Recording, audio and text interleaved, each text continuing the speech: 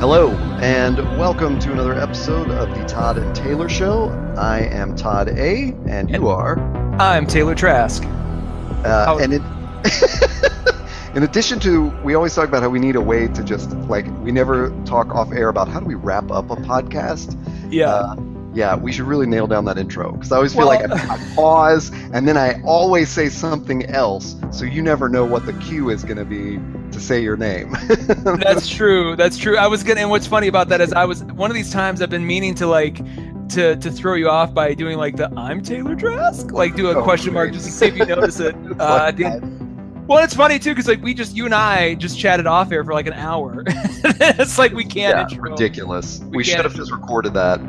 I don't know if you heard it. I think we've talked about Horace and Pete off air also, but Mark Maron had this great episode with Louis C.K. where he talked about Horace and Pete, and they told this story about how Louis told him about the show before it ever broadcast. They had a whole hour-long conversation, and even before they started that, Mark said, "Can I record this?" And Louis said, "No, don't record it. We're keeping this secret." Wow. And so then when they finally do catch up, both of them are like, "We were such idiots. We should have just recorded it." And then you would have had this awesome promo that runs right in the middle of the season or something. It's not like you had to air it right away to give up the secret. Yeah. They didn't do it. They caught up months later. So.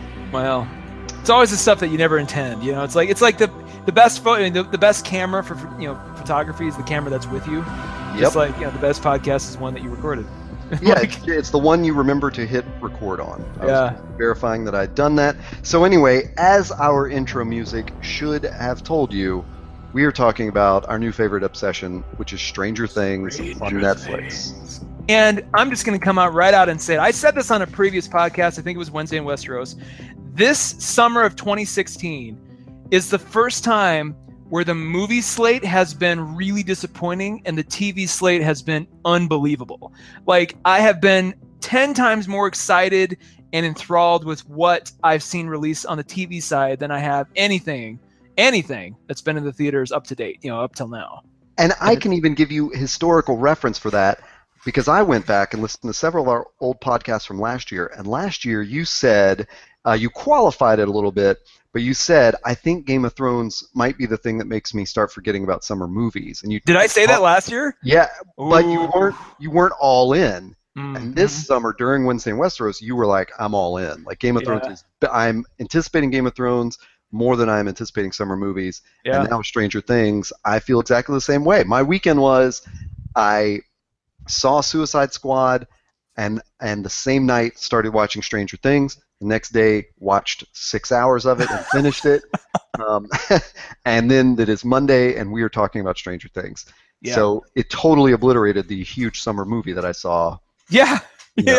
Which was infinitely more expensive, I'm sure, and fraught with, you read some of the, and not that this is a Suicide Squad podcast, but you read some of the rumored, backstories and stuff, and it was just all and any political faction in the studio competing for creative control and their own vision, and it just became this muddled mess.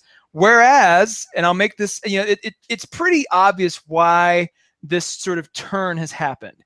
You look at Game of Thrones. You look at Game of Thrones, show run and mostly written by the same two guys who have, HBO's there in a studio capacity to make sure they're reined in, but they let those guys do their thing. Stranger Things, written and directed basically by the same two guys, Netflix let them do their thing. And more interesting, correct me if I'm wrong, did Netflix even tease this at all? Or did it just basically go, hey, here it is? I remember when it came out a Friday or Saturday a couple weeks ago. Yep. And I remember seeing one thing in Vox earlier that week going, Stranger Things is a Spielberg send-up. To the point where I thought, oh, did Steven Spielberg direct it? And that was the only thing I saw. And then it was out, and then everybody was talking about it. Yeah, I later heard about a trailer for it. I never ended up seeing that trailer because I had that same experience. Friday it literally was a Friday. It appeared at the top of my Netflix app, and I saw the still image, read whatever totally vague description they had, saw Winona Ryder's name, and put plus my list right there. I didn't even think about it. This looks interesting for later. And it also goes back to, I mean, just your first comment goes back to what we have talked about from episode 0 of season 0, way long ago, a year ago, that we just love this Netflix model. And I mean, as much as we liked Game of Thrones this season, as much as it helped our podcast to have new material coming every week, Stranger Things was that perfect. It was just such a perfect package. Yeah. You know, and I know when I was like 5 episodes in, I thought, thank God I don't have to wait a week to see what happens. You say that, but here's the interesting thing. This is the first show on any network, you know, any bingeable show, where I definitely wanted to get to the next episode, but each episode was so packed and so immaculately like edited and set and timed that I would finish an episode. And in fact, in episode 2, this happened. Like about halfway through episode 2, Rachel, my girlfriend, comes in. She's like, "Hey, which episode is this?" I'm like, "I don't know, 4 or 5 or something." Not even. I had to look. I'm like, "Oh God, this is still 2." I had the same experience yesterday. When I was like on episode 4 or 5, I was thinking like, I only got like an hour left. Yeah. And then I'm like, holy crap, I got 4 more hours left. And it was such where I'm like, I can stop for the night and feel in perfectly satisfied and not, you know, I want to keep going, but like I need to take a breather because this is so like literally every episode was its own movie that could have existed as like a standalone movie, you know, like that they collected over the course of 3 years and then added it together. So I just can't. They raised the bar in so many ways with the damn series. God. And then again, the fact. Oh, go ahead. Yeah, let me just get a technical question out of the way. How did you watch it? Like, you know, how many days did it take you to get through it? What was your schedule of watching? When did you watch it? I started poking at it last week. I watched the first episode with knowing that I wouldn't be able to watch anything more on Monday night and was like, ooh, I like this. Then I think I watched episode 2 the next night with a little of 3. And then I just finished the entire rest of it Friday. Like I'm like, I've got to like, because at that point I'm like, damn it, now I just got, because I knew if I didn't, I wouldn't have had time, and I just cruised through the rest of it, and you know, it was just as satisfying to binge it as to not, but it was, I don't know, I just was curious that it was, the whole thing just was this beautiful package. How about you? What was your? Well, so I watched those 2 episodes with the friends that I saw Suicide Squad with. Okay. You know, we'd been hanging out all day, and so it was much later at night when we watched Stranger Things. We started episode 3, and there was this like realization among all of us, like, you know, if we start episode 3, we're gonna start episode 4.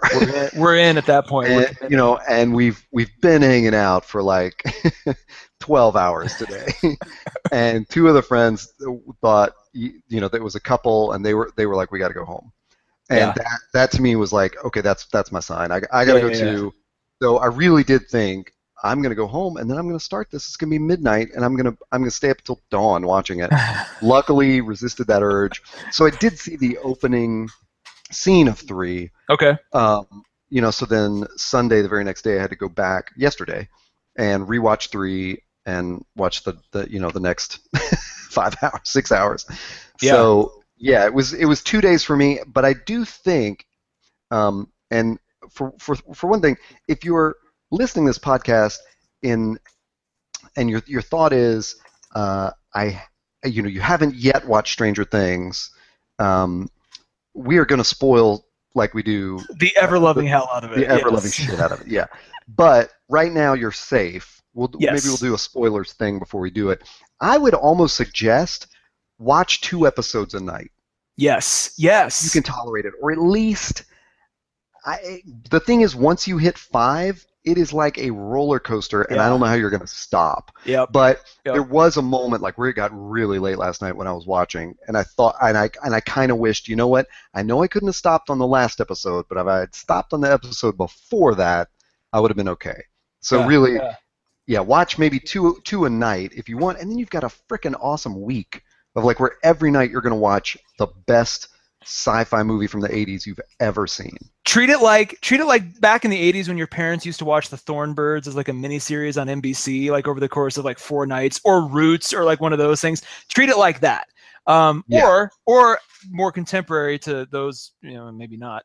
When Hallmark used to run their like miniseries too, like there was always miniseries. That's such a great expression for it. Or if you're watching it, the other thing is like I do think I did start watching before the sun went down yesterday, and it was definitely creepier after the sun went down. So it was like I think that the 2 a night, maybe 3 a night, you're at least getting do it after after dark. Even though we'll talk about it later, one of the great creepy things about this is how creepy it is in broad daylight. Yes. It's not. But before I get to that, I thought, in our notes, I said it's probably best for me to lead this off because of so many things that you have talked about on our podcast. This seemed to zero in on some of your likes in such an amazing, like I was just like, well, this is just made for Taylor to watch. Like it's 80s movies. It's got all this mysterious, lost kind of stuff. Yep. We're getting in spoiler territory here. I know at some point. Let's just put up the disclaimer right now. Here it comes. At this point, after this. We'll see you later if you haven't watched it. Come on back, pick up here. But if you have watched it, or if you feel you're okay and just want to, or you're like you want to be sold on this series, keep on listening. We'll hang with us for the next however long. I'm sure we'll go. We'll say something terrible, and then you'll go, "Oh shit!" We're gonna try. I mean, we'll talk about plot later, but we'll definitely spoil elements. And which is one of them. What I was gonna say was like, there's the monster element is very lost, kind of the like weird thing. And then to me, and I know it's all the 80s references, but there was this old joke from one of the cast of X-Files, or maybe it was even Chris Carter, where they had this joke where it's Mulder spouting. Every episode of the X-Files is Scully saying the one phrase she always said about like doubting Mulder, and then a bunch of flashlight scenes. And this did flashlight scenes in a way, like I was like, these are the greatest flashlight scenes since E.T. and Close Encounters. I mean, which were obviously touchstones. But anyway, I thought this zeroed in on your interests. Did you feel that like from the get-go, like first, as soon as the first episode started, were you like, yep, I'm in? Well, here's the deal. So I saw that sort of article and got confused because I'm like, did Steven Spielberg direct this or produce this? Like, it wasn't clear to me. I actually had during episode 1, I had to whip open Wikipedia and be like, what is the deal with this? And once I sorted that out, I was like, oh, okay. And then I started paying attention to all the little like details, right? And you could like from episode 1, you could tell these guys are like, we love the 80s more than anybody else, and we're gonna homage the shit out of everything. Like, and there's even, I'm sure there's blog posts now that take like freeze frame stills and compare them to 80s movies and like I've watched and them. Show you like those videos. Yeah. I'm like, everything from like, and then even like the fact that there's the Martha Plimpton character in Barb, from Goonies, like she's in there, like everything, and the fact that the cop, and God help me, I can't remember his name in the show. Hopper. Cop, he's got the Indiana Jones hat more or less, like the whole, like everything. You could tell that they. He's got the Jaws hat, man. Oh, my bad. Sorry, I knew it was some kind of Spielbergian thing, and so at first I'm like, there's this kind of weird thing in my mind where I'm like, all right, he didn't direct it. This is clearly love letter to that entire era. Now, is it going to be too much? Is it going to be distracting? And by the end of episode 1, I'm like, nope, it is exactly perfect. They found that balance, and they filmed it like, I'm sure they labored a lot over, do we put a lot of film grain, or do we, try to put the 80s sort of vibe? And it was weird, like the texture of the, you can tell like they shot it on digital, and then they kind of, did after, they posted it in color and stuff. And there's a little bit of grain to it, but they kind of held back so that it still has a modern sensibility. Both in the color correction and then just, I'm getting really technical, the color correction and the editing, and like it still feels like it's made today, even though it heavily homages that time, which I really appreciated. I'm like, they could have gone 100% and been like, this is like, you could have found this in some VHS store in '84 if they had really wanted to go that way, but they held back just enough to be like, it's gonna feel like it's from them, but it's gonna have that new sheen. That I really dug, and I just dug how they found that balance, and they really delved in, and they found a balance that served the story, that wasn't just look at all these 80s references. It was like, look at this killer story that just happens to be told in this language that you're really used to. That is, I think, the most important point. If for some reason anyone is listening who has not watched this yet, don't for a second think that this is like a bunch of in-joke, tongue-in-cheek sort of corny references to the 80s. It's not Scary Movie. It's not that exactly. And it's not that 70s show where it's like a parody of itself. This is set in like the 80s are a character in this film, like New York is a character in the Ghostbusters, the original Ghostbusters. Like this is that's just where it had to take place. I mean, and what the other thing you said was, first of all, it never goes over the line, and it keeps that tone up from the first minute to the last minute. I mean, it is just perfect. I don't understand how these guys made one movie and 4 episodes of some other show, and then they made this. Yeah. You could tell this must, and I really want to know if this is true, but this must have been a passion project for them, where they're like, okay, this is something we want to do. And good Lord, give Netflix all the credit in the world for finding this and I think they're twins too, the brothers who write and direct and showrun, like finding these guys, giving them the budget to do this show, which when you really think about it, the budget wasn't crazy. This was not a Game of Thrones budget show. Like if you really step back and go, okay, they're at these locations. There weren't a ton of special effects. I mean, there were some, and a lot of them are practical. And at the very, very end, you could tell they were like, "Oh, here's our special effects budget," but like a lot of it was very restrained, and it worked. So it literally had the same rules and constraints that any movie circa 1984 would have had. And oh man, that's such a good point. And some of that too, I went in thinking, you know what? I bet it's gonna it's all the human stuff's gonna look great, and they're gonna get to the part where they have to have some big reveal, and it's gonna look terrible. Yeah. And it never did. No. And even in that first episode, when they see the gate, it's like that put you on notice. Like, holy shit, the stakes are huge. Yeah. And they're not messing around with this effects budget. It was so good. So and they knew how to design, like whoever was their concept artist for all this stuff, like really nailed it. Like it was stuff that you really, I like your comparison to Lost, because that is, it was that sort of back before you knew what the smoke monster was, and back before you knew who Jacob was and all that bullshit. Like there was an element in Lost where you're like, man, it's what you weren't seeing that was so compelling and interesting. And this show really milked that for as long as it could, and really sort of set that stage for like, what the hell? What is all this? Like, and it's that same thing you see in E.T. It's the same thing you see in Close Encounters, or any of those John Carpenter like scary movies. Like it was that, that sense of like, what could it be? Like, what, is it good? Is it bad? What is it really? You hit on something that is a huge theme in 80s movies that was always done. You kind of guess for budget reasons, which is you're not seeing the thing that everyone's scared of, and I think Spielberg himself kind of stumbled on that formula. I know I've read interviews where he talked about in Jaws, they just couldn't afford to show you the shark all that much. Like it didn't really work very well, the mechanical one they had. Yeah. They couldn't do a lot of After Effects with it, so he learned to make things scary by not showing you all the details, and that carried over for certain into E.T. and Close Encounters, and this show resurrects that in such a perfect way. Like I'm going like, oh my god, the shows that could learn from this. You know? And, like Game of Thrones. I mean, for as much as we love certain episodes of it and are frustrated by other episodes, I think a lot of it centers around that. It's like what they're showing versus what they're withholding. And Stranger Things just had that perfect balance of being afraid of what you can't see. Yeah. But I was gonna say. I don't even know how to get into the. Let you take it away right here. I was just gonna say, make one more point on that. The lessons for other, and the one bad thing about this is now a lot of networks or creators are gonna ape this for all the wrong reasons. They're gonna be like, oh, everybody. I mean, there's gonna be that slew of shows now that's like, oh, but people love the '80s. Let's do that, and not really understand why that was interesting, or why this was the first show to really just do it. Like, and now it's like we hadn't seen that for so long.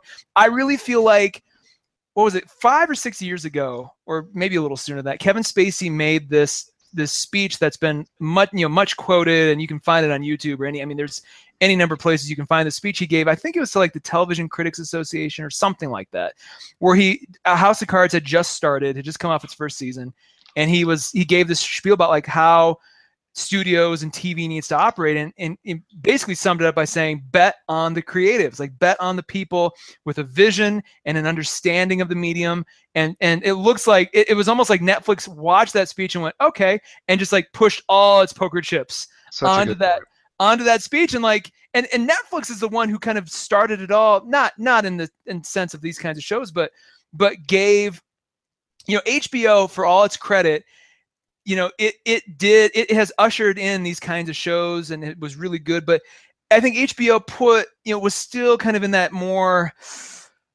conservative posture for a lot of the 2000s, whereas Netflix is like, here's your budget, here's your thing. It's almost like a record label of old, like back in the 60s and 70s, like when Mo Austin ran whatever, Warner Brothers or whatever it was. Like, it was like, go off, here's your money, go off and do your thing, and when you're done, come back and we'll market and put it out.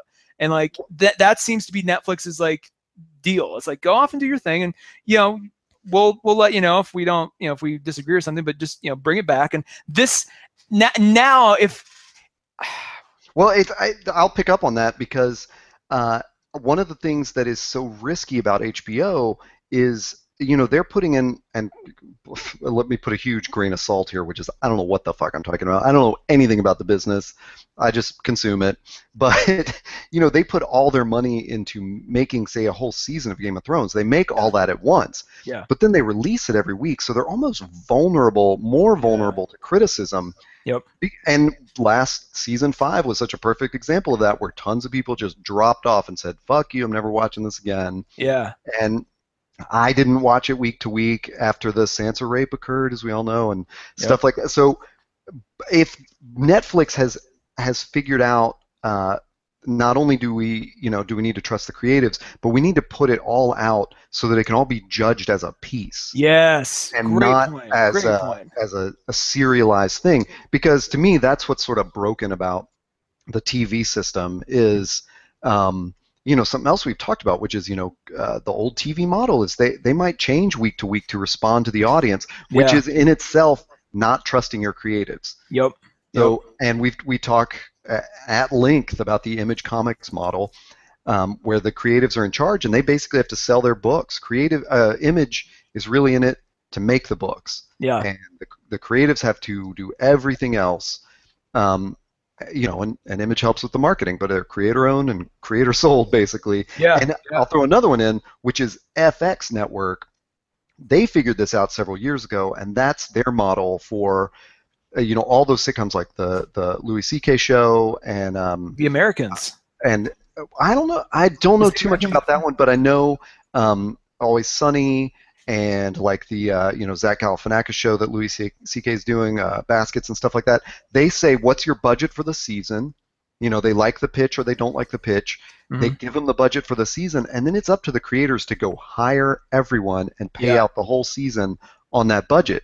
So if Louis' show does terribly, FX is really only out, like a small budget. Like, yeah. But if it does well, they all benefit. Yeah. So it's in everyone's best interest to bet on the creatives. I love that point. I'm so glad you brought that up, because I remember that Spacey speech from years ago, but I've never watched it in full. And oh, it's so good. Anybody listening, and you too, go when you're done listening to this, or pause this, go watch that, and you will have a whole new appreciation for Netflix's approach to Stranger Things. And you're just like, Jesus, this is literally. I imagine somewhere Kevin Spacey is like, in some, penthouse apartment with, his little Chardonnay, whatever, like watching this, or just like knowing that this came out, nodding, go, yep, see, that's what I'm talking about, there. And so let's start jumping into specifics here. And one of the things that speaks to the point you brought up, which and what we've been talking about just now, what I love so much about this show, and what I think all, worse TV and movies can learn from it, is how every character got a piece of knowledge about the mystery. Yep. And the suspense was not just based on not seeing what the monster is or not knowing what's going to happen from that, but the suspense was, oh my God, all of you need to talk to each other. Yeah, yes. And there were such great moments where, like, you know, Jonathan confronts Nancy. Like, Jonathan doesn't believe his mother has seen this faceless creature come out of the wall. And then Nancy says something about, I saw something. And there's that moment in the school hallway where he's, you know, they're like, they keep getting closer, and it keeps getting closer on their faces as they're having this conversation. And then he's like, and it had no face. And she's like, oh my God, how'd you know that? And the chills that went down my body when they said that, because that never happens in movies and TV. People always withhold information that other characters need to know, and they don't collaborate. And it's like, to me, that's not mystery. That's not suspense. Like, that's just screwing over your audience with the suspense. Because human beings wouldn't act that way. Like, if you knew some mysterious thing and I knew some mysterious thing and they were happening together, we would go, hey, wait a second, let's compare notes on this. So to me, that was such a big point.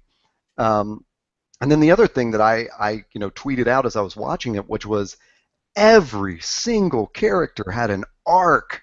Like, they all started in one place, they went through a change, and they ended up in another place. I mean, you might say that, like, Nancy and Mike's dad didn't have an arc, which I would accept. But even the little girl did. Like, even the girl saw some shit happen. And the mom, for certain, had an arc. That was Cara Buono, by the way, and she is awesome as Dr. Faye in Mad Men, which I like. I wondered who that was. I'm like, she looks so familiar. Like, who is this? And I saw her name familiar, in the credits. but totally different. Yeah. So, but I mean, I was just watching those kids go through stuff. I'm going, holy shit! Like, Killing Joke writers. This is a character arc. Yes. You know, like Game of Thrones writers, this is a character arc. Like, and it was one that was satisfying for this story, but also it gives you so much more if they do a season 2, which is, I hate, for the umpteenth time, I'm going to go back to Carnival. There were several times watching this where I'm like, oh my God, this reminds me of Carnival. Oh my God, this is like, they treated their characters with as much care and attention and nuance that Carnival does. So that I really had a lot of sort of like, oh God, that's what I loved about Carnival. And I started kind of in my mind dissecting those things as I was, in between episodes or, even watching an episode. Just, it had that sensibility to it. Yeah. And you really, as an audience member, something happens in your head when that care is given to those characters. Oh my God, yes. It's like something and your brain shifts in that story moment where you're just like, oh man, and you don't even notice it happens, but then when it's over, you're like, why did I love this so much more? And it's really that. It is that attention and that, like, these people, for better or worse, and like you said, Mike's dad is probably the only one and maybe we'll learn Mike's dad's story next season. He's got, maybe he's behind it all, as we find out. He's the one, like, they'll do that little, like, Marvel stinger where it's like him and we'll walk into his office as like a little viral video and he'll have like all these diagrams and shit like up on the wall. I'm like, I know what happened to Elle, and he'll, he and Mike are talking about it. In one way they were such like 80s movies parents, but again, not like in a tropey, hackneyed way or something. It's like we got, like, I'm sure I'm misremembering this a little bit, but I really think that it's in 16 Candles where the dad just totally ignores Molly Ringwald. Like, he could not be more oblivious that it's her birthday, and that was almost the dad from Stranger Things. And the mom, but God, I cannot remember her mom's name. I only remember Cara Buono now. But she, like, I just felt like she went through that same journey with Nancy. Like, she went on her own little journey with her daughter. Mm-hmm. It was so much more depth than 80s parents had. And honestly, I think that's what gives it a lot of its heart was that the parents and the kids went through stuff. I mean, just watching Winona just get like torn apart, or Joyce, that's her character. Joyce, yeah. Yeah. I I almost feel like a breathless talking about this. I know. This show is like a nice like Lamborghini that we have to like walk around and touch and like not rub to, not get our fingerprints on it. And then like, then once we've like walked around it a few times, we can like open the door and gently get inside and marvel at like, ooh, Well, for more of that marveling, one of the things I do when I'm watching movies that like distracts me like crazy is especially because I think of this with our criticism of Game of Thrones, where certain moments get like, we'll criticize it like, and just nothing happened, and there really is something to that where you're trying to figure out like your brain watching, a creative piece of work. You're going, okay, is there a message in here? I mean, this is why there's so many conspiracy theories about Game of Thrones, because you're going, surely they didn't just show two characters sitting in the wilderness for 20 minutes. Like, well, what is the message here? What can we read into this? Yeah.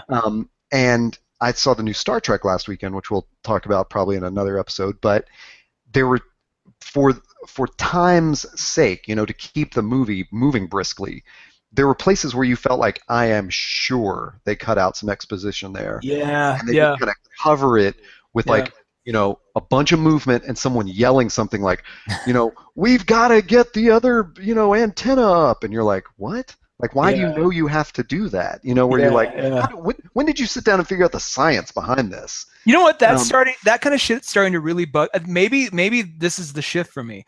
That shift, SHIFT, that is starting to bug me in movies now, where I'm like, this 90, and I was even talking to a screenwriter the other night. He's in California. He's actually in school to become a screenwriter, but I'm like, the 90-minute, because most movies, give or take, are 90 minutes. Well, and I think you're getting on some, because to me, most movies nowadays are 2+ hours. Fair enough, but fair enough. But I think the point is, like, if they were 90 minutes, I would forgive those things. No, I mean, that maybe. I feel like that 90-minute to 2-hour, sort of, because that's another, 30 minutes when you add in credits. Yeah. That 90 minute to 2-hour sort of time frame, I don't know if that's enough time to tell a story anymore. Especially when you bring in like on the rare exception is like Ex Machina, which you saw and loved, and I kick myself for not seeing that in the theaters. Ex Machina, though, when you really look at it, could have been a killer 10-episode series on A&E or whatever, or HBO. Like, that could have been like Ex Machina. Like, what we saw as a movie almost feels like it was a supercut of what was a killer like 5-episode miniseries or something. Like, it felt like there was so much there, and what we saw was like just a glimpse at that, but that was okay because they had the space and there was just 3 characters essentially, and they could tell the story. Well, I think there's a weird thing that shifted in the past couple decades, which is we think of a movie as like a condensed novel. Yeah. And in actuality, a movie is more like an expanded short story. That's it. Like, ooh, you know what?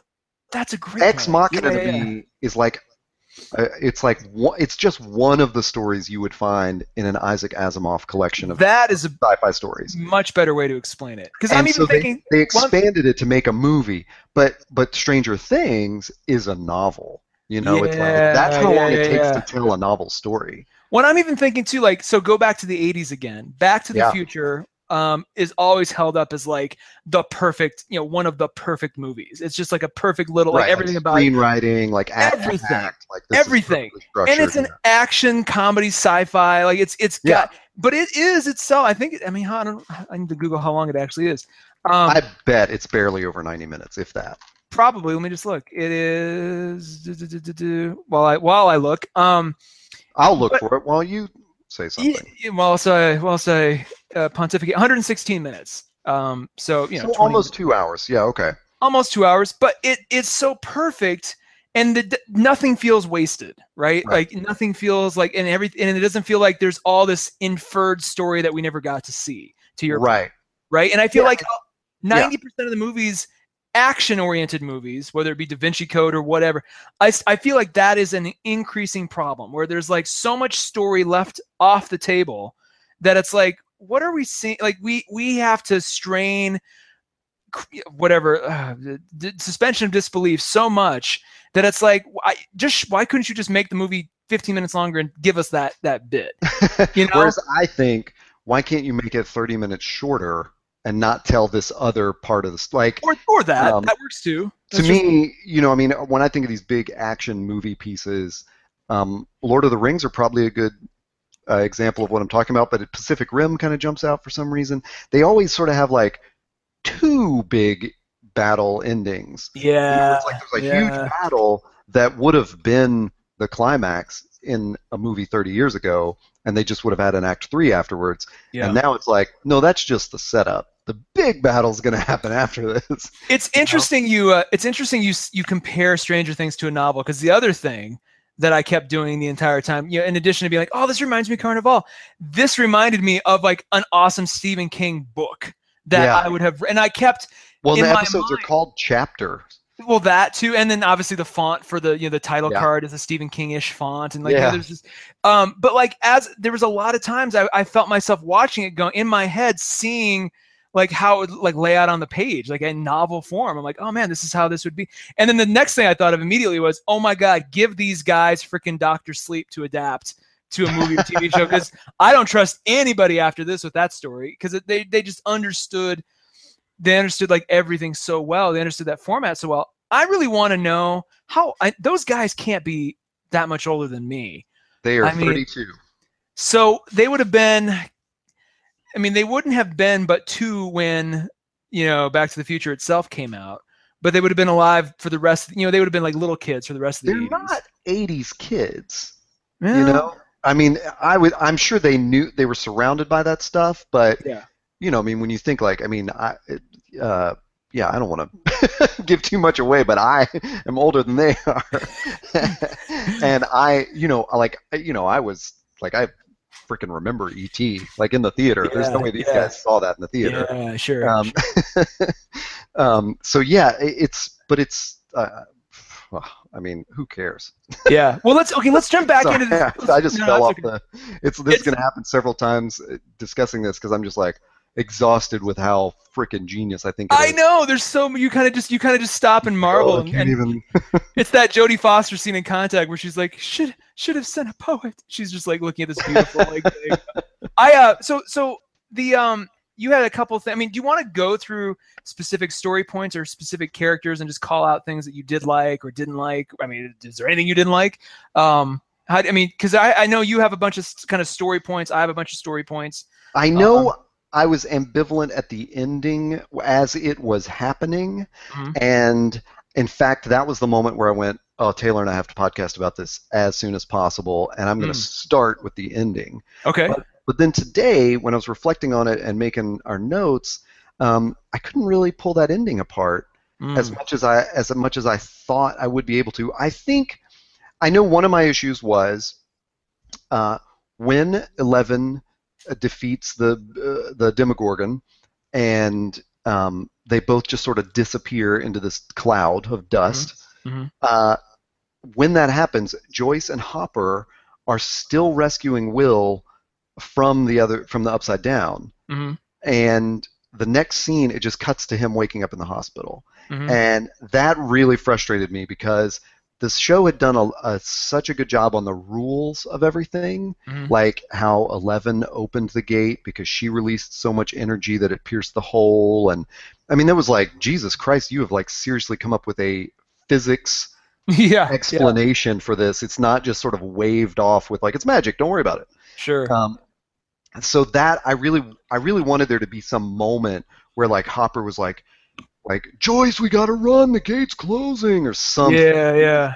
Cliched as that might have been, or I really thought that like when that hole started, when she was like right confronting the Demogorgon right there, I thought a hole was gonna open up, and Hopper and Joyce were gonna see it and go, oh my God, and they were gonna jump out of it, and that it was all gonna happen at once. Like 11, the Demogorgon were gonna disappear into this like extinction level event right as the other 3 came out of the gate. That was, and you were gonna, was gonna seal it up. So that was just a little frustrating technicality. That's my only nit to pick, I think. But for me, it was such that because it was so banal, or because it was so kind of glossed over, it sort of reaffirmed the fact that nothing more happened, because everybody, we jump cut because there was nothing interesting to show you. They resuscitated him, and then they all walked through the gate. And as far as we know, the gate is still there. It's still active. Exactly. Like everything is kind of still as it was, except for Matthew Modine and that other creepy chick aren't running things over there anymore.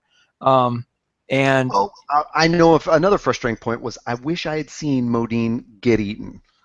As opposed to gore and stuff that I am, and as much as I know that was probably a budget limiting thing, all we do is see the Demogorgon leap on him, and I thought, man, we just need some blood shooting up on the wall or something. Yeah, but at the same time too, that honors that '80s thing where they don't give you all those details, right. And I think because it was budget reasons, but also just it kind of lets those kinds of stories or those kinds of sensibilities just let your own mind fill in the blanks. It's like we don't need to see, and maybe in the off chance it's such that he survived. I hope not.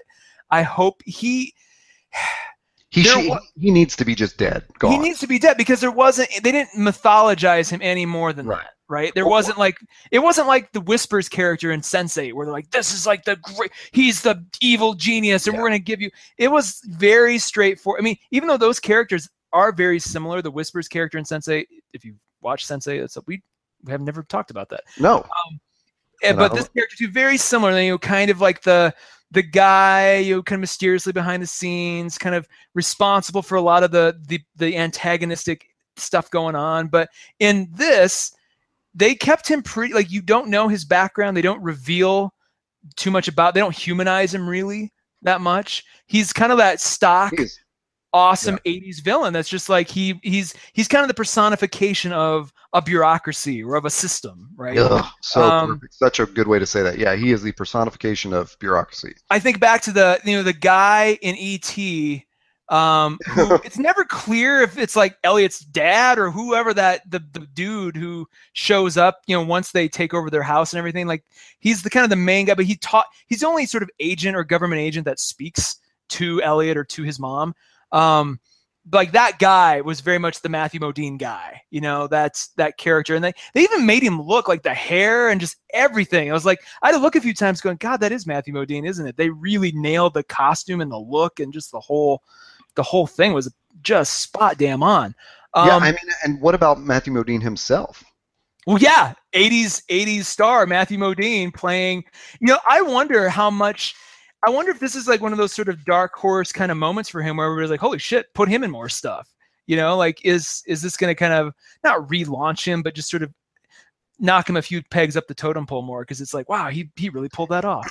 He was, correct me if I'm wrong, although I don't know if this is a show you watch, but I believe he is definitely not to this extreme, but he is kind of a shitty dude in Weeds. Yeah, that's definitely Matthew Modine. Yeah. So it's kind of like not out of his range to play this guy, but I think this just gave him such a. And what impressed me about the first 3 episodes was that guy's not saying a thing, and he's terrifying. Yeah. Yep. Like, he is, like, you're just like, that guy is an asshole, and I haven't even heard him say a word. Yep. But then when he had his more, I don't want to call them sentimental moments, but more father-like moments with Eleven, there was, you kind of went and she called him Papa, and you're just like, for a moment you're like, is that really her dad? Like, he kind of straddled that line where he wasn't just a complete dick, but he obviously, his intentions were unclear, but his intentions are those of that organization. It felt very bureaucratic. Like, why, it wasn't like he was some criminal mastermind he was like, he was a product of the system who just happened to be who we were interfacing with at this point in time. It's like that. And that again, going back to the 80s, that was such an early 80s thing, was like, systems are here to, control us or mess with us, and here are these characters that are these like avatars of these systems. So it's not like good versus evil in the traditional sense. It is, I'll sum it up this way: it's individuals or small groups of people, like families or friends, versus bigger, hard to quantify sort of threats. Yeah, absolutely. That is such a great way of putting it. And of course, to me, one of the things I love that anchored it. And I'm just now putting this together with how my comment a minute ago of how they used actual physics to explain, like, how the superpowers of 11 like puncture the hole, and like that was such a good anchoring in reality. Is that all the stuff that they talk about, like MK Ultra, the things that they look up as Modine's character was involved in MK Ultra, this CIA mind control experiment, and they were floating these subjects, giving them a bunch of drugs and floating them in sensory deprivation chambers and stuff like that. That's true. That happened. Yep. There's a program called MK Ultra where the CIA experimented with mind control. Yep. Yeah. And they looked at it. Well, and they timed it just right too. Like the mom, Eleven's mom would have been old enough to have been in that. Like everything lined up so perfectly. And then they picked this like random town in Indiana, to sort of host the location for all this stuff. And you're like, that's just that. I'm gonna sound like a broken record, but like that was a very 80s location. Like just everything about it. Can I go through? I'm just gonna tick through a couple other things that were very, very 80s. The cat. I mean. With the exception of Matthew Modine and Winona Ryder, who were 80s actors in their own rights, which was kind of hilarious to then cast them as. Other than them, I didn't recognize or know anybody else. I think everybody else was either new or was obscure enough career-wise to not really know. I don't know about the guy who played Hopper. Maybe he's on some popular show. Is that David Harbour? Is that his name? It's like I'm sure I'm going to get crucified. Like, you don't know him. He's on, whatever. Well, I had just seen him in Suicide Squad, if I'm not mistaken. David Harbour? Yes, David Harbour, and it's like Harbour, but it's spelled the British way. Oh, interesting. He's in Suicide Squad. But they cast these people who look like they just came out of an 80s casting call. Like, these are all the kids they didn't choose for Goonies. And they're like, well, you know what, kids, you did great. But like, they look like 80s, like the faces and the facial features are things I haven't seen since freaking 1985. And then they, they let the kids curse. Like, I mean, I bring that up specifically because I was watching Goonies, start to finish for the first time, not on TV in years. And I was struck by, I'm like, oh my God, these guys swear a lot. Like, I totally forgot. Oh yeah. That. We talked about that. Yeah. Yeah. And it's like, here, these kids are like, they're swearing a lot. I'm like, oh my God, like the kids are real kids. Like, this is what I remember growing up. Like, you go off on your bike on these adventures and your parents don't know where you're going. And, it was fine. It was kind of like, it was almost refreshing to see like life without us, without the internet and without mobile phones, and just, this is how my friends and I used to play. And I was like, oh my God, that was just seeing that like executed on screen again was really fun. And the kids, acted like they knew more than the adults, which is a very 80s thing. It's like, hey, we know, but they gave Winona Ryder, like, she was smart and she was, searching and trying to put this together in her head. So she wasn't just a hapless parent. Right. And then that kind of stuff. And then just like the Christmas lights, the fact that they went back and found, this is going to be really technical, but I can tell you definitively, those Christmas lights were 80s era Christmas lights. Because the colors, I have a strand of Christmas lights that has been with me since I was born. And for whatever reason, it still works. And I still bust it out every year and marvel at the fact that it's 30 odd years later, it's still functioning. But there was a certain hue to those colors that were very late 70s, early 80s, that when she hangs up all those Christmas lights, I'm like, oh my God, they even got the lights correct. Like, that's awesome. And then little things like, the way when they're escaping with Elle on their bikes and the vans are chasing them and they're, the vans are cutting them off at different spots, and just like that threat, like just so many little things, just really, I just smiled so many times. Like, this is, God, they care. The other really cool thing was just the way that, at the end, the parents, the adult, like Hopper and Winona Ryder went off, but Jonathan and Nancy and then eventually Steve, they had their part to play. And it wasn't like, they independently figured out what to do. And it wasn't like, we need our parents to help us. It's like, we're just going to do it. We're just going to do it and hope everybody else is cool doing what they're going to do. And it wasn't like they had to all sit around and get Ocean's 11 and talk about it and plan it out. It's like, you go do your thing. We got to help too. That was cool. You haven't seen that for a while. Like all these little story beats and character beats. Part of that too was I just loved Hopper taking control. Yes. He did, and like the scene on the bus where the agents descend on the bus. Yeah. I don't really know that I knew that's what was going to happen at that moment. Like when I thought there's a couple ways out for the kids when they're on the bus and the agents sort of surround the bus and they see the bikes under the bus, and I thought, oh, they're going to go hey, they ditched their bikes here and they're going to turn the other direction looking for them. I didn't think like they're going to walk on the bus. So when the agent walks on the bus and then he gets knocked out, obviously I knew it was Hopper at that moment. Yeah. But the idea of someone going rogue fully like that is another thing that just doesn't happen in movies and TV. We get tons of stuff where someone goes, I got a plan that might work. Trust me. Yeah. And they don't tell you what the plan is, but then everyone has to go do it. It literally just happened in Star Trek Beyond for me last week. Yep. And Hopper was like, no, I think I know what's going to work. And he just brings like one person with him, and they just go rogue and do it.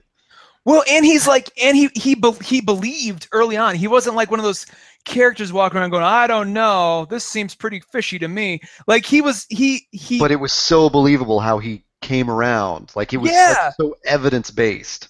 And he went. I mean, he just cut to the chase and freaking went to the facility and broke in. And was like, what the hell? Like it wasn't like one of those things where they had to save the reveal of the gate till the very end, or it was like he was there. Like, and they tried to silence him once, and that didn't work. And honestly, I thought all of that was totally realistic. Like when he breaks into the facility, I like this story kept coming back into my head that a friend of mine told me, who's an attorney, who was telling me about this. He was telling me the story about this other attorney defending a nun who went to protest the Oak Ridge nuclear facility, and she walked past all of their security. Wow. And so they tried to charge her with all these crazy violations of terrorism and stuff like that.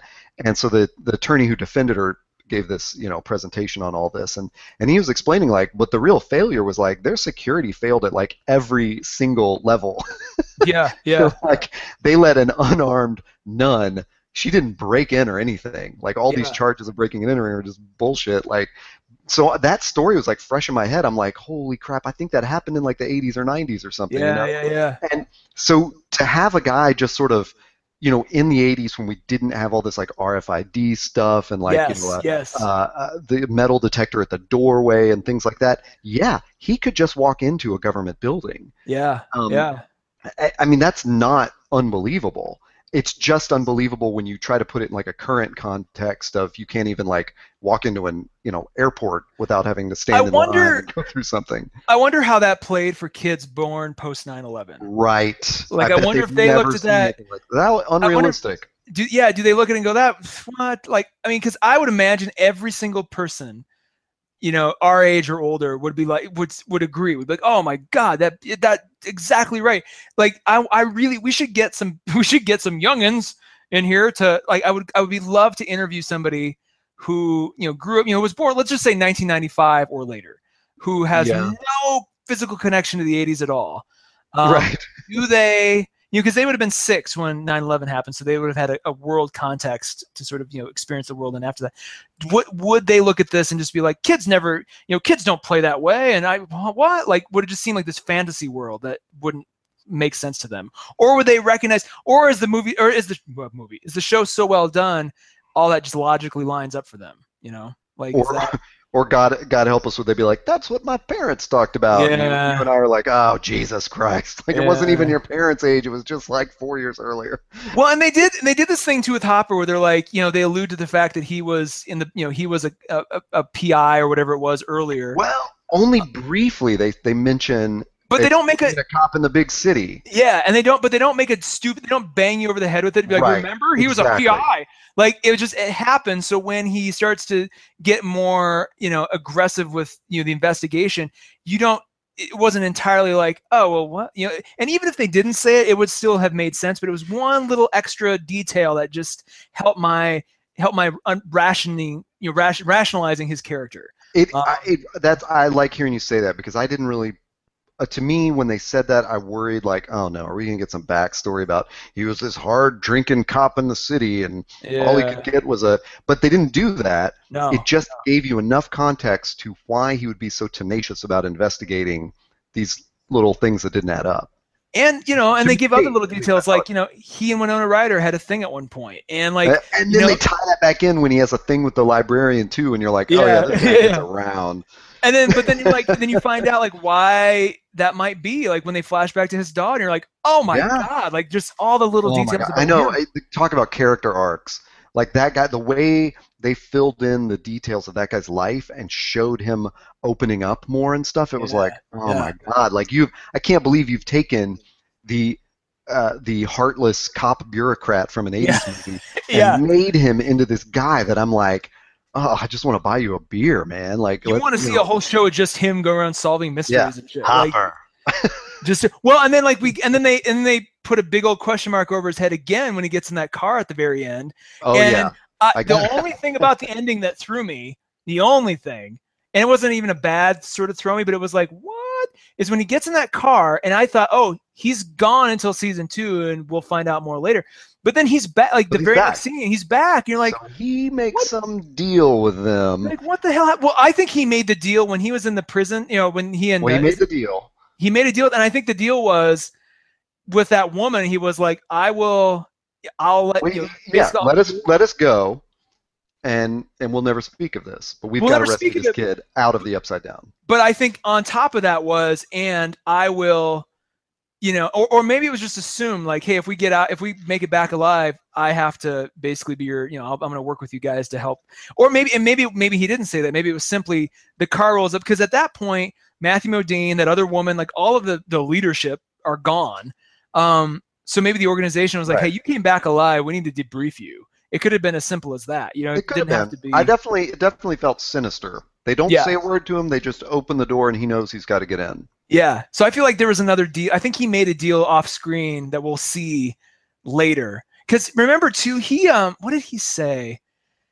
And it was weird because he basically threw 11 under the bus to get that deal, but then at the end he's like leaving food for her in the box, or that's what I meant to take away from. So like, what was that about? I mean, you had that in the notes. I was going to ask you. We're talking about the box. He goes in the woods. You know what? Man, I didn't even think about this, but. Well, no. We're pretty sure that Joyce and Hopper came out the way they went in, which if they went through the gate where they entered, that would be the one that's in the Hawkins laboratory. I have no reason to believe otherwise, and the fact they didn't show us. They would not have gone through the tree gate that Nancy went into in the woods, which would be near that box. Correct. But I just think there's something significant about him going back into Mirkwood and leaving it there. Yeah. Like that's the area where he would leave it, Yeah. That's Elle's area. But can I point out one little thing, and then we should talk about Mirkwood and D&D and stuff. Yeah. Because you and I have talked about this before, so I think we'll find it funny, which is when he drives up to the facility, and there's like the chain link fence, and he sweet talks his way in with the guard, which I think was amazing. Like, what a use of tact. We never see small town cops with tact. Yeah. There was nothing where he just gets out, and it's funny too because there are times where he didn't use any tact. He just punched somebody in the face. But it was like perfect. It was like, yeah, this guy knows. Like that was such a.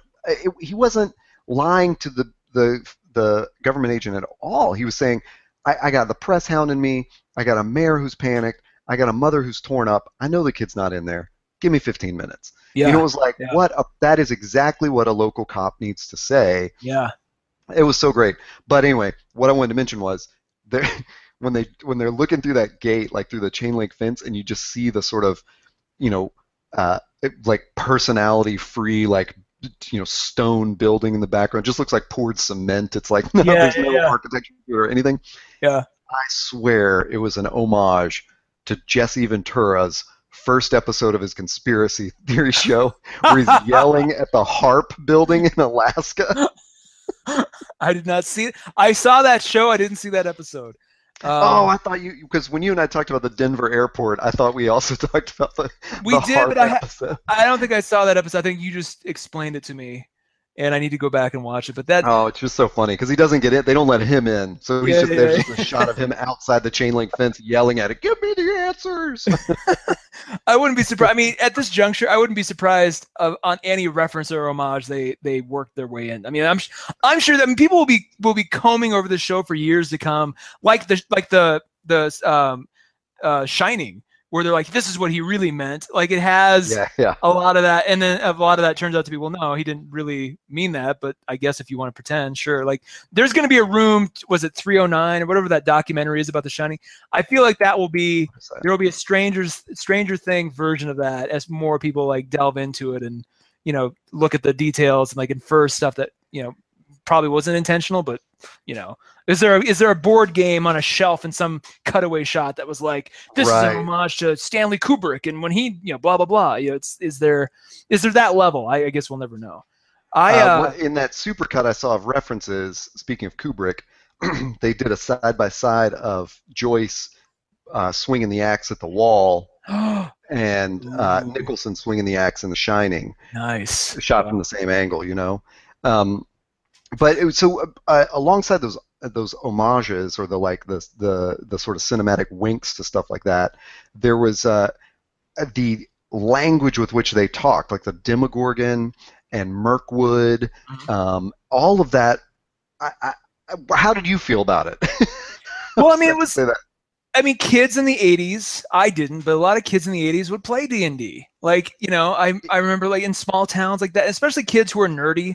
I mean, and it was clear these kids are, I was one of those kids, but like, it was clear these kids, you know, they were, their science teacher really appreciated them. Yeah. You know, he gave them that kind of, teacher was so good. And it was like, and that was like, there were teachers in my school too, who were like, if they recognized initiative or, you know, just sort of interest in something, would let you go into the AV room and just kind of hang out and do whatever like that. There was a lot of that sort of like, this was a time that I don't know exists for a lot of kids now. It was true. Like kids, we didn't have cops at school. Nobody came and shot everybody. Yeah, and and just the fact that teachers like, yeah, you guys can hang out in here, and you know, when we get a new piece of gear, it's like you guys got to check this out. And so where was I going with that though? There was we were talking about. I mean, I brought up the question of like Mirkwood and the So it's like the Lord of the Rings and Hobbit references. I mean, it made sense. That would have been something that would have happened then. But it did this cool trick where now all of a sudden you don't need to know much about the woods. I mean, they call it Mirkwood, and it's like they give these little triggers now. You're like, oh man, like I don't care if I even never see it. Like I know what they're talking about. Yeah. Like they created a language both visually but also just actual language that really they didn't have to waste a lot of time. Like they didn't have to be always like sweeping shots of the forest and like, you know, they just could say, oh, that's Mirkwood. It's like, okay, I know exactly. And more importantly, I know how these kids see the world, right? Like I can see the story through their eyes way more clearly and be in the world through their eyes more so than just a viewer. Like they really figured out how to do that quickly. And it was, you know, God.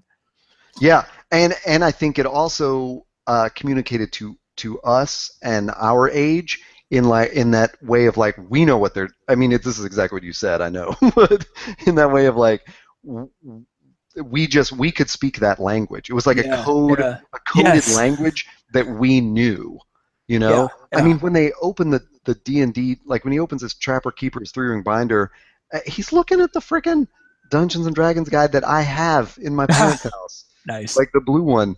And, but the Mirkwood and all that stuff, I'll take you back here. When we talked about The Martian last year, we both laughed at the Council of Elrond reference that they make in that.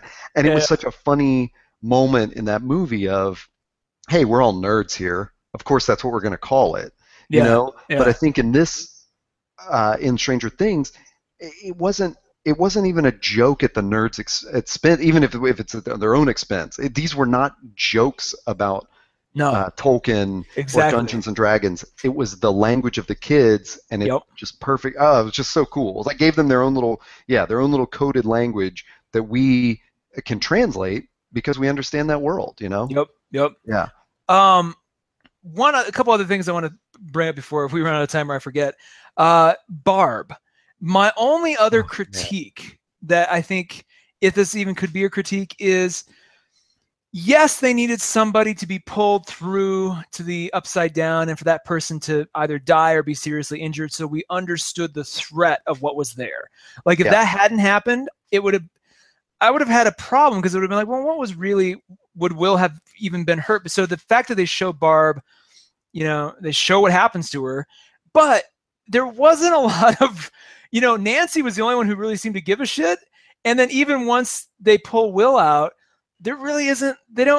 There's not like the funeral for Barb. There isn't like like her parents like sobbing, or there isn't any of that. Like what? You could argue, well, she wasn't that important, but I think she kind of was. I mean, they set her up. They kind of make her this important sort of MacGuffin character that gives us a lot of information and sets things in motion. So I would have loved to see just a little bit more like, oh, and the school could have like or even Will to be like, it's so sad she didn't make it, some kind of recognition of her effort. They could. I agree with that. There could have been some mourning at the end as they were wrapping things up. But in their defense, I'll say one of the things I thought was so impressive about the show, which another thing we forget in sort of contemporary ways that people tell stories, is that they did a really great job of saying, things like, "I'm sorry I was a dick to you yesterday." Yeah. Okay. And you really got the feeling that like this all happened in 5 days. Yeah. Well, but then they do say a month later, right? So it's like they cut to Christmas. But only at the end, I mean, like I know when they were pulling Will out, I thought, yeah, if you haven't eaten for 5 days, like it wasn't sort of, there was no magical aspect to it. It wasn't like he'd been off in space for a month and then it was like, no, this kid has just been in some weird other world, not being fed for 5 days. That's true. So he can survive, but he's in rough shape. Yeah. It wasn't. I remember when they pulled him out and had him in the hospital. It was like so realistic to me that no, of course they don't pull the tube out of his stomach and he's like, where am I? And he just walks out of the upside down with him. It's like, no, this kid has not eaten. Like he's got to be in the hospital just not to be dehydrated. It's exactly what it would have been. Like, well, Mom, I'm so glad to see you. And it's like, yeah, I know. That's like any movie that would have happened. Like they pull him out of the rubble and like the demon corpses around him, and he's like, oh, thank God you made it. And like, let me get on my scooter. And again, it was a very 70s, 80s thing for there to be stakes and real stakes and real shit happens to real people. Like that's all, and again, that should be the lesson people take away from this. Not, oh, everybody loves the 80s. Let's just do that ad nauseum. It's like, no. Real kids, real stuff happening to real characters on real, like that's the point. Real here. stakes, real character arcs, real growth. Set that you can put it in any era. Put that on the moon in the year 3000, and it would be compelling. Like, don't think this is. You are exactly right. Don't think that's what this is. Like, and my guess is the first thing that's going to happen in light of this is it NBC who owned the rights to Erie, Indiana? They're going to reboot that shit. Just you wait.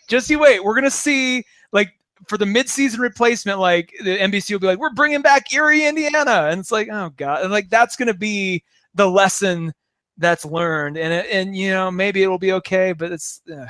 I love that show at the time. Don't get me wrong. But, like, it does not need to... That's not the answer here. That's not the solution. It shouldn't be a shock, given that most of my weekend revolved around Stranger Things. It should not be a shock to me that I have heard Erie, Indiana mentioned twice in 3 days. Yeah, I mean, there are parallels. There are parallels. So weird to me that that name would come back. I would say the show I've not thought about in a long time. Erie, Indiana is the OG version of Stranger Things in that it came in like 91, and it was kind of the first show to go look back and deliberately, kind of show you some of that 80s, 70s, 80s stuff that you loved in a show. I think I would be surprised if we were to do a podcast then.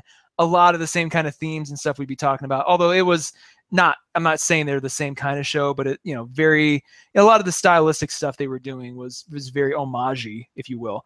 I would say the other thing that was interesting to me was Steve. So you have this like cliche 80s villain boyfriend who then does this really unexpected turnaround.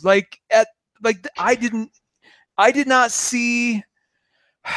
The villain boyfriend from Goonies didn't have a change of heart, and like there's not that. They were really setting this up to be he's an asshole, he's one-dimensional. Yeah. You're not going to see him again after he gets the shit beat out of him, and then she's going to end up with Jonathan. And then that didn't happen. You're like, oh my God, wow. Another great argument for why the 80s, they can't just redo the 80s to capitalize on this. Yes. Because in the 80s, that guy was two-dimensional. Yeah. And in this show, he had growth Yes, he had a lot of growth. He had a character arc, and at the end, and it was totally believable, and we liked him all the more for it. And to the point where, well, at the end when he's, when Nancy kisses Jonathan, but then goes back in and sits beside Steve, you're like, oh, you weren't like, what? I mean, it made sense. It was human, yeah. And you're like, well, of course, a month later, this is probably what would have happened. Like he, he decided to not be a total, like if anything, his friends remain the one. It's almost like he passed it on to them, and they remain the one-dimensional '80s villain, high schoolers, and he, he went on a different journey. It was kind of like, okay, and it was. We'll have to put this in the show notes too. There's this awesome YouTuber who did a short video on how Daniel is the real bully in Karate Kid, and the dude is right on. Wow. Like, it's like Cobra Kai doesn't throw the first punch. Yeah. Like they bully the kid a little bit, but he's the one that starts fucking things. Like, Daniel is the one that goes and, like, I don't remember what he does. He smashes their beatbox or something on the beach, or he does something to them on their, like, little beach cookout, because like, these guys are mean. And it's like, man, those, because I tweeted something last night when I was watching about there's a standoff between Steve and the other guy in his gang. Yeah. And I tweeted something about the Cobra Kai in this, like, standoff really, was like one of the best things, because you see in that moment of, like, Steve going like, man, I was a super asshole to her. Yeah, yeah. And even that scene in between where he goes to clean the paint off of the theater is like, man, that guy just grew up, like, in a serious way. That was so great. I could not believe that he was not eaten by the Demogorgon, but I'm glad he wasn't, because that would have almost been a throwaway if he had shown up at the house and then been the one killed. Yeah, exactly. No, I'm glad they went that way. Are you saying, by the way, that Daniel is the Walter White of Karate Kid? Is that really is Karate Kid just an early OG version of Breaking Bad? Because I make the same argument. You look at every interaction in Breaking Bad, with the exception of maybe Tuco. After Tuco on, everything that happens is Walt's fault. Like, Gus Fring is an okay guy until Walt starts fucking with his shit, and he's the reason. Walt is the reason everything goes so horribly wrong, because he just can't leave it alone. And I'm like, as you're describing Daniel, I'm like, oh my god, I need to go back and I need to revisit Karate Kid. I might look at it in a whole different light now. It's amazing. We'll put that link in the show notes for sure. One other big thing I want to get at, and then I think that will be the end of my list. Let's wrap it. Yeah. And it's the most important kind of takeaway from this. This story is multifaceted. It's wonderful. It's got all these character arcs. But what they did that I never saw coming, that after they did it, I was like, you clever bastards. They totally pulled a Bridge to Terabithia on us. And if you know that story, Bridge to Terabithia is one of my favorite stories of all time. The original 80s, kind of crappy 80s movie I still like. The remake I liked, even though it was more, fantastical. It's a story about this boy, kind of this, very similar to Mike in Stranger Things, who meets this girl who kind of expands his perception about life and really makes him love life. And, they go and she makes him use his imagination and see things in this wonderful way. And then she dies in Bridge to Terabithia. She's taken away, and he has to go and figure out how to live without his best friend. And this girl who's showing him everything. And it wasn't romantic, sexualized kind of stuff. It was more just a young, little boy and a little girl who become friends. And it's this amazing story. Stranger Things totally does that. The Mike L relationship is that. This boy meets this girl, and it's and they have a little bit, there's a little kiss they share and stuff, but it's basically this girl makes this boy see life in this whole new way, and he impacts her too, and then she's suddenly gone, and how does he have to I'm I can't, and you can almost think the whole show is almost about that relationship at the end of the day. Yeah, they're trying to find Will. Yeah, they're trying to do all these other things, but that relationship is the story. That, especially for season 1, you look at that arc, I was, when that clicked in my head, I just was like, I almost cried. I'm like, you guys totally. Yeah, I almost cried a couple times in this. You've set up my final point perfectly, which is, I'll tell you why this whole thing works, Taylor. It's because it's about love. Interesting. Those boys learn like oh my God, I'm like gonna tear up just talking about it.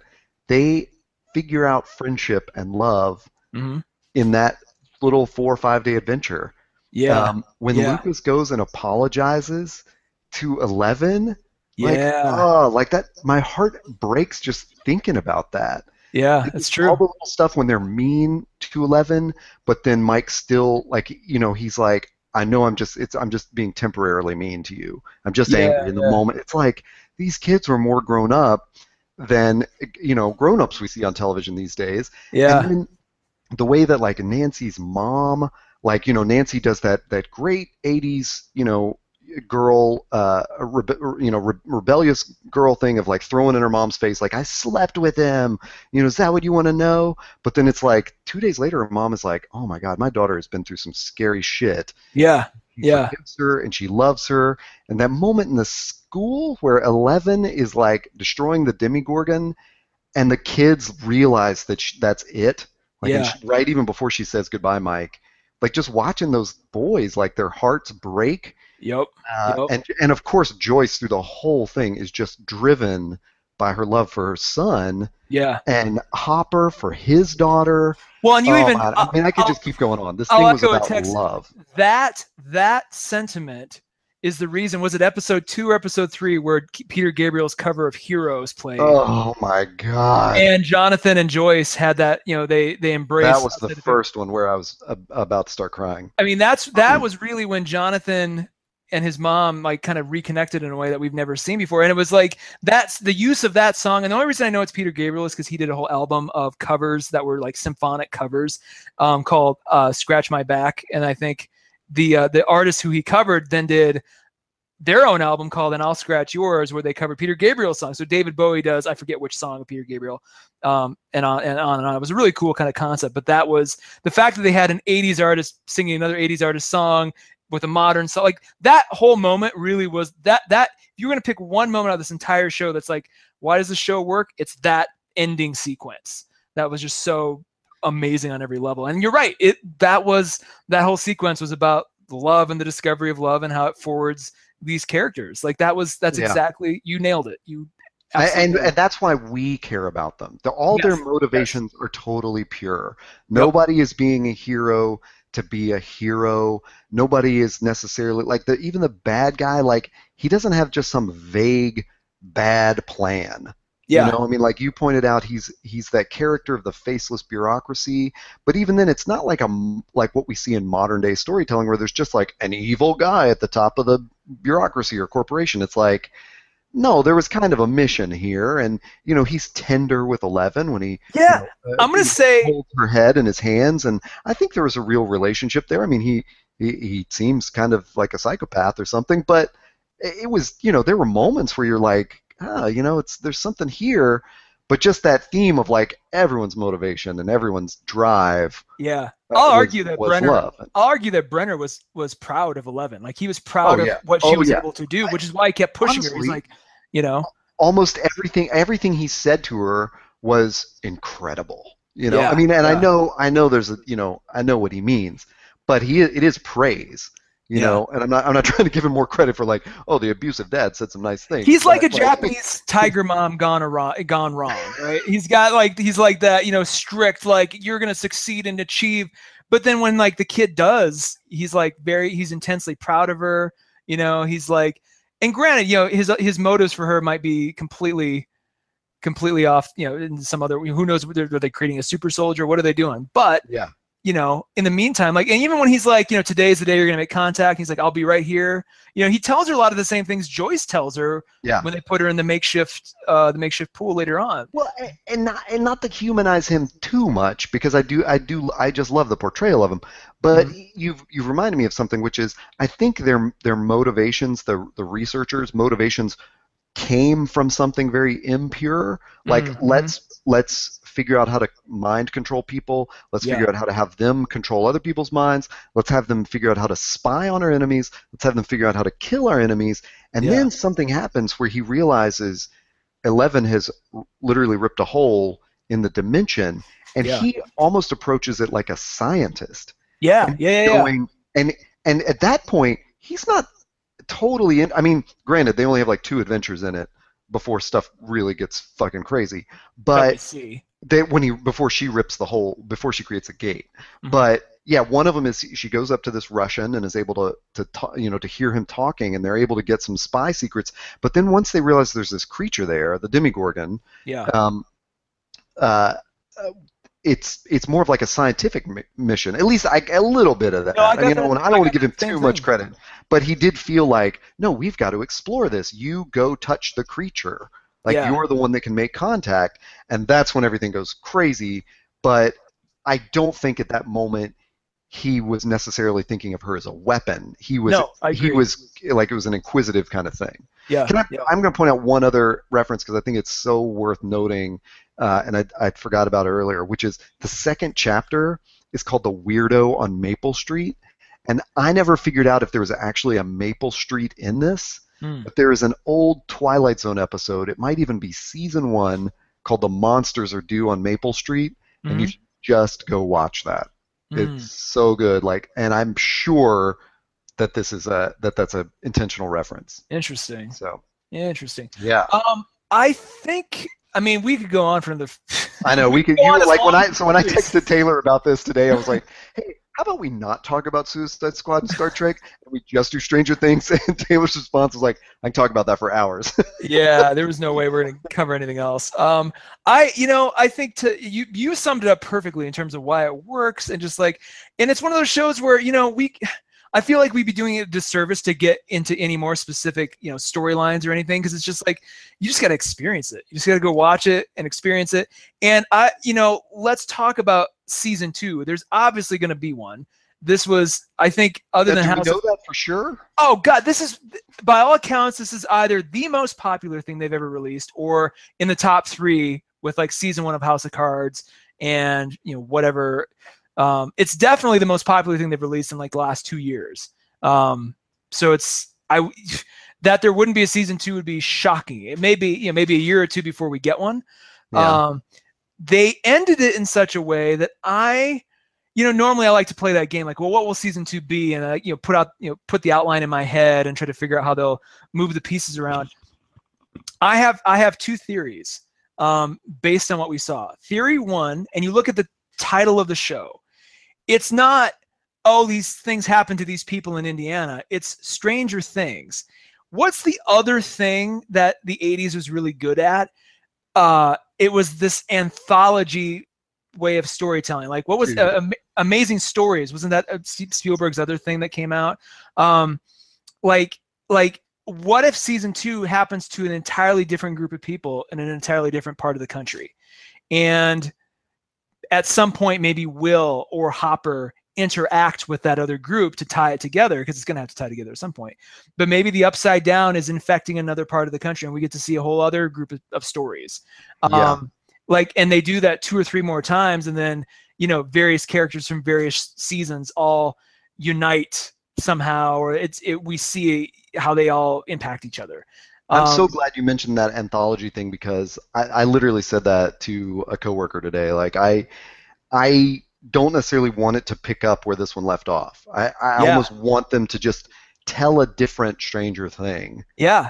And exactly what you said. Maybe it ties into this. Yeah. And I didn't see the Cloverfield, the 10 Cloverfield Lane or whatever. So I don't really know. But maybe that I was initially felt pretty positive about, like, oh yeah, let's set something else in that universe. Yeah. But it's not necessarily like a sequel. 10 Cloverfield Lane is less in universe than it is. There is thematically connective tissue, but it's. Oh, gotcha. Having seen it, I could not say how they would make those 2 movies somehow sequentially match it. Like, I think it's just more, hey, this is like a Stephen King book. I mean, like in some Dark Tower like way, I'm sure you can make them connect. But I'm thinking like Stranger Things season 2 is maybe like 2 years later, and it's in another part of the country. I feel like that's where this would go, because I just don't see what you do. I mean, they got rid of Matthew Modine. They got rid of that. If that woman had lived, I would have been like, his henchwoman. I would have been like, well, clearly there's more tissue here, but I just don't see the only thing that we have to see more of is, I mean, in my mind, Mike and Elle have to reunite somehow. But does that kind of spoil it if Eleven is still out there? I mean, yes, I think I liked her being the state. I didn't want her by any means to die or disappear or anything, but I felt like, well, that's the sacrifice that has to be made. What if we flash? But the fact that Hopper's leaving food for what I assume is her at the very end. What if we flash forward like 3 or 4 years and she's got a full head of hair and she's like in her late teens or whatever, or mid-teens or whatever, and she's like just this homeless girl on the run who can do cool things and knows, she's got more vocabulary and she's just like this older girl now who can like do, like we follow her on this like journeyman story for a while. You know? My God, what if she is Furiosa? Yeah. There are so many things to do, and like I just feel like that would be the most satisfying way they go with it. If they keep it in this world with these kids, I feel like Will's involvement is much more sinister than I think we think now. If they're going to keep it in this world, he's got to be, through either his, some kind of mind control or just like, why is he hiding these slugs from his mom, right? Assuming that he's coughing these up more than once. Like what is happening? Is he like the new Avatar for the Upside Down to like invade our world, right? Like, is he some kind of like, and are we going to follow that? And, he's Bishop, man. Yeah. Is there something more there? And then he's come back with the alien inside him. Yeah, seriously. Like, is that, and then, cause like we didn't see, this wasn't Will's story, right? Right. Season 1. Like it was all about getting him back, but it wasn't his story. It was basically Mike's story. Mike and then, Nancy and her friends. So it's like, what do you do with him in season 2? He was kind of one-dimensional. You build him out a little bit more, maybe, but you make him kind of he's the cause of everything going wrong. And then the question becomes, does he go back to the Upside Down? Is he not? Is he only temporarily savable? Is there, explore that a little bit more. But I really, really hope they start season 2 in a different place, different people, 5 years later or whatever you want to do. I just think that homages that sensibility. It calls out, all those cool, is it Amazing Stories or Amazing? Is that the Spielberg thing that he did? Amazing Stories. That's the one that sounds familiar. I'm sorry I didn't go look it up after you said that, but it is Amazing. Okay. Yeah. And that was like a series. And honestly, I thought when I first heard about Stranger Things, I thought that's what they were going to do, where every episode was going to be kind of a different deal. So the fact that they didn't do that makes me go, well, maybe every season will be a different deal. I love these actors, but I want to see, let's see what other actors can do. Like let's see when we expand that world, what we can get. Like I just don't know what you do with Winona Ryder after this. She gave her all, right? Like what else do you give her to do? That's just not a repeat of what she did in season 1. I agree, and that's totally that's why I just hope it's not like a sequel to it, because it's sort of, especially for nobody else, like Joyce went through so much, like I don't want to see her get torn apart like that again. That was or like we don't need to see like Nancy's mom go through the same thing. Like it's not, it's just, we don't need that. Like is there like a Donnie Darko story that can be season 2? Like that's what we can hope for. Like it starts and basically shows us Donnie Darko, where it's like, what the, what? And maybe there's like a kid, or some kind of connective tissue. I do think the way Elle disappears, she's got to come back in some way, shape, or form. So that's the only thing I can think of. I definitely think the Eggo waffles were there to give us hope. There's a reason that they were, in clear cellophane and not there was like a box of something that he put in there, and then these waffles. So obviously there was some, and maybe he was just being a sensitive guy. I don't know, but that box was interesting. Yeah. So. Anyway, let's wrap it up. I think that's everything we could say. Yeah, and I realized that I made a reference to Bishop, thinking of the alien's character that came back with the alien inside him. I don't think I named the right character. That's because I'm a poor Alien fanboy and have not watched it lately. Well, I didn't call you on it, so I'm just. I know, but we got to explain this. We can't stem the tide of angry comments that come my way. Yeah, fair enough.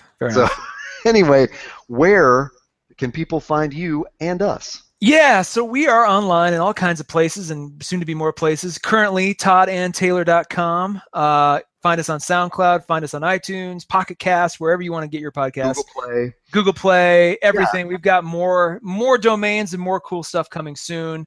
It would totally help us out for you to subscribe to us on one of those channels, whether it's through your Pocket Cast or Stitcher or Podbean or any of these other podcast listening things, or if you just go straight to the source at SoundCloud, which we have been told by friends and fans that is their favorite way to listen to us.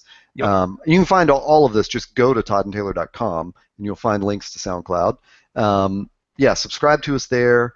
I had a further thing to say about the which is feel free to comment on these episodes because they're all on SoundCloud, and I've noticed that we from time to time get like a one-off kind of comment, but that's definitely, I think, the place where discussion can happen. If you want to call me out for naming the wrong Aliens character or something. I always get private messages or texts or stuff. It's like, put those out for the world to see. Challenge us, agree with us, whatever you want to say.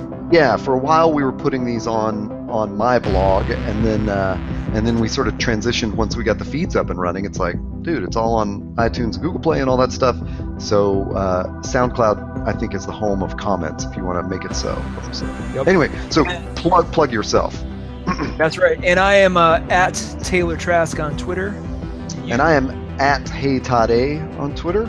Awesome. And you can also continue the discussion with us on Twitter. That's where we talk about stuff and talk to each other about these episodes. That's right. Chime in, tag us if you don't even know us. Tag us, we'll tag you back. We'll let's chat about this and more. And if you want to hear more episodes like this where we cover a show or a movie, let us know. Give us suggestions. Oh yeah, that's a good idea. Yeah, we would love to hear what we should do next. We don't even know, so we can't tease it, but we know we've got more cool stuff coming. So join us next time. That's right. We'll see you guys later. Later.